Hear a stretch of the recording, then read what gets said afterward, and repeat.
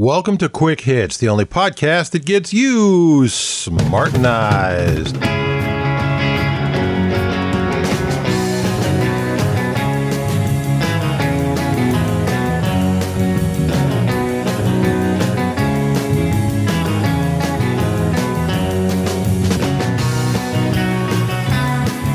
Today's episode, failure. Now, in the last episode, we talked about failure as it relates to capitalism and how removing failure from capitalism changes it into something that isn't really capitalism and makes the whole system fail. But I want to talk a little bit about personal failure, because we all fail a lot. We fail in big, monster, important ways, and we fail in tiny, little, trivial ways. We're involved in a divorce and a family is torn apart. We burn the toast. We stumble on an important question in a job interview and miss an opportunity for a terrific position. We forget to TiVo our favorite show. We're a little too slow to hit the brakes and we smash up our car. We refer to a Michael Moore movie as a documentary. Since we fail more often than we succeed, it's important to be able to handle it well and to put it in the correct perspective. Now, most friends and acquaintances only talk about failures that are amusing or that happened a long time ago. They prefer to talk about their successes. Meanwhile, we're intimately familiar with every one of our failures, so by comparison, it feels like we fail an awful lot more often than anybody else does. The fact is, they fail just as often as we do, but they don't talk about their failures any more than we talk about ours. So it's a pretty good bet that your rate of failure and everybody else's rate of failure is pretty much the same. A little more, a little less, but you're not all that different from anybody else. Now, one thing that can really be paralyzing and really keep people from accomplishing things is fear of failure. People will refuse to try things, especially if it's something that you do in front of other folks, because they might get embarrassed. But guess what, folks? Embarrassment isn't permanent damage. Go ahead. Take the chance. Get embarrassed. You can handle it. I always like the Penn and Teller. I think it was in How to Play with Your Food. They talked about a policy of no permanent damage. They would do something that had a chance of failure as long as that failure wasn't permanent damage. And having a trick fail or being embarrassed, not permanent damage. Losing an arm, getting killed, that's pretty permanent. So you don't want to do those kind of things. But what's your biggest fear?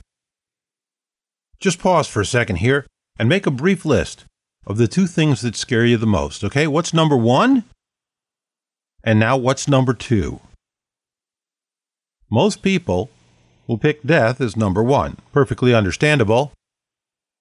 But then they'll pick public speaking as number two. Just short of death as the scariest thing for them to do. Why? The worst that can happen is you screw up. You get embarrassed. There's nothing permanent about that. It's not a horrible thing. I ran an improv troupe for about 5 years, and improv uses very specific techniques that are not intuitive. They're actually counterintuitive. But if you put these techniques in place and you make them work, about 80% of the time, you'll create a really good scene. The other 20% of the time, you're going to fail. But actors would come back after doing a game, each bit was called a game, and just be kicking themselves because of a failure. Oh man, I screwed that up. I should have done this. I should have done that. And so I made a rule, said, okay, you are allowed 2 major failures per show. And you can't beat yourself up until you've had those 2 major failures. And it really loosened people up because they'd given themselves permission to fail. They didn't fail nearly as often. But it's really ingrained. I'd go out and I'd do something and I'd screw it up and I'd come back and I'd start moaning and groaning and I'd say, Dave, what about your rule? That's your rule. Yeah, you're right. So it is. It's really ingrained to kick yourself for failing.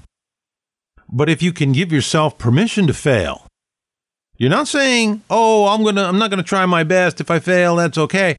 But by giving yourself permission to fail, you will fail a lot less often, and you'll accomplish a whole lot more. The worst thing that you can do with failure, though, is to pretend that it's not failure. We see this with kids now, with kids' sports teams, where we don't keep score because we don't want to hurt anybody's feelings because they failed. And everybody gets a trophy. Well, first off, that makes the trophies worthless. You might as well just go and buy yourself one. But more importantly, it deprives kids of the opportunity to learn how to handle failure. Because let's face it, losing a sports game is a pretty trivial failure, but it can be pretty big to a kid. So let them learn how to handle it. And then when they get out in the real world, they'll be better equipped for the multitude of failures that they're going to experience in their lives. When nobody's allowed to fail, when everybody gets a trophy, you end up with kids who go to college and expect A's for just showing up, for average work, because they always got a trophy. And when they get out into the working world, they're really upset that the boss doesn't give them huge congratulations for simply doing their job day to day. It's a very unhealthy outlook. It's a very unhealthy attitude. And if your kids are on a sports team where they don't keep score, unless it's t-ball, because, yeah, for little kids, I guess that's okay, for real little kids. But get them on one where they keep score and where the only people that get trophies are the ones who deserve them. And if your kid doesn't get a trophy, hey, then they have an opportunity to learn how to handle failure. Failure can also be a good training thing for you. It can be telling you, this is not really what you should be doing. I worked as a salesman for a long time, for probably 6 or 7 years, and I was an okay salesman. I was a good salesman, but I wasn't a great salesman, and I was never going to be a great salesman. And it wasn't until my boss said to me, I think maybe you should find someplace else in the company because you're not selling enough. You're not as good a salesman as we need in this position.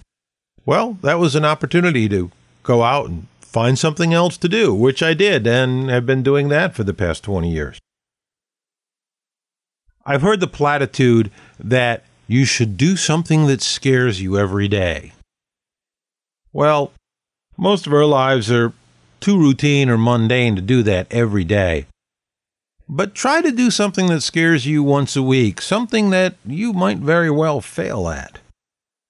Take the chance, and you just might find something that you can do successfully. And that's it for this episode of the Quick Hits Podcast. If you've learned a little something, if you've changed your mind, or even if you can just understand a different point of view without necessarily agreeing with it, congratulations. You've been smartenized.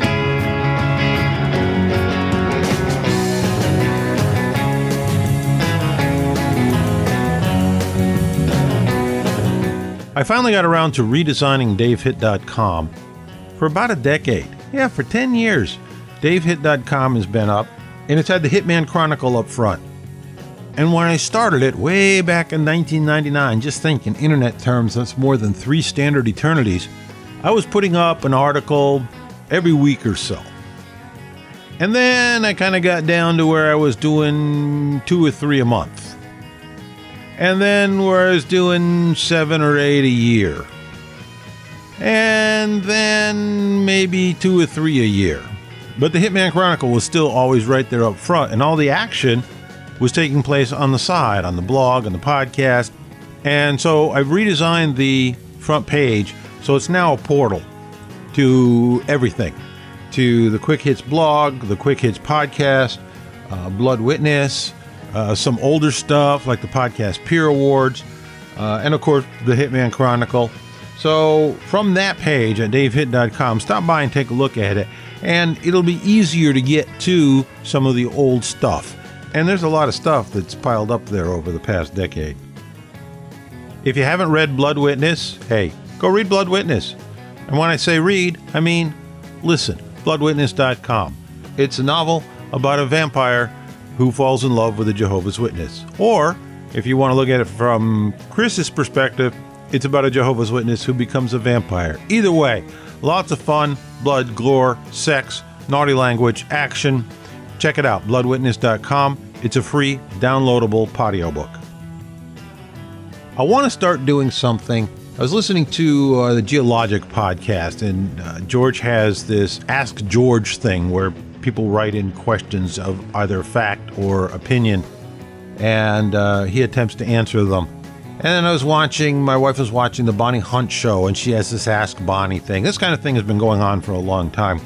So I thought it might be fun to try and do that, and do an Ask Dave segment, or maybe an Ask Dave episode. So if you have any questions, send them to me. Now, these can be questions that require answers on opinions or on facts.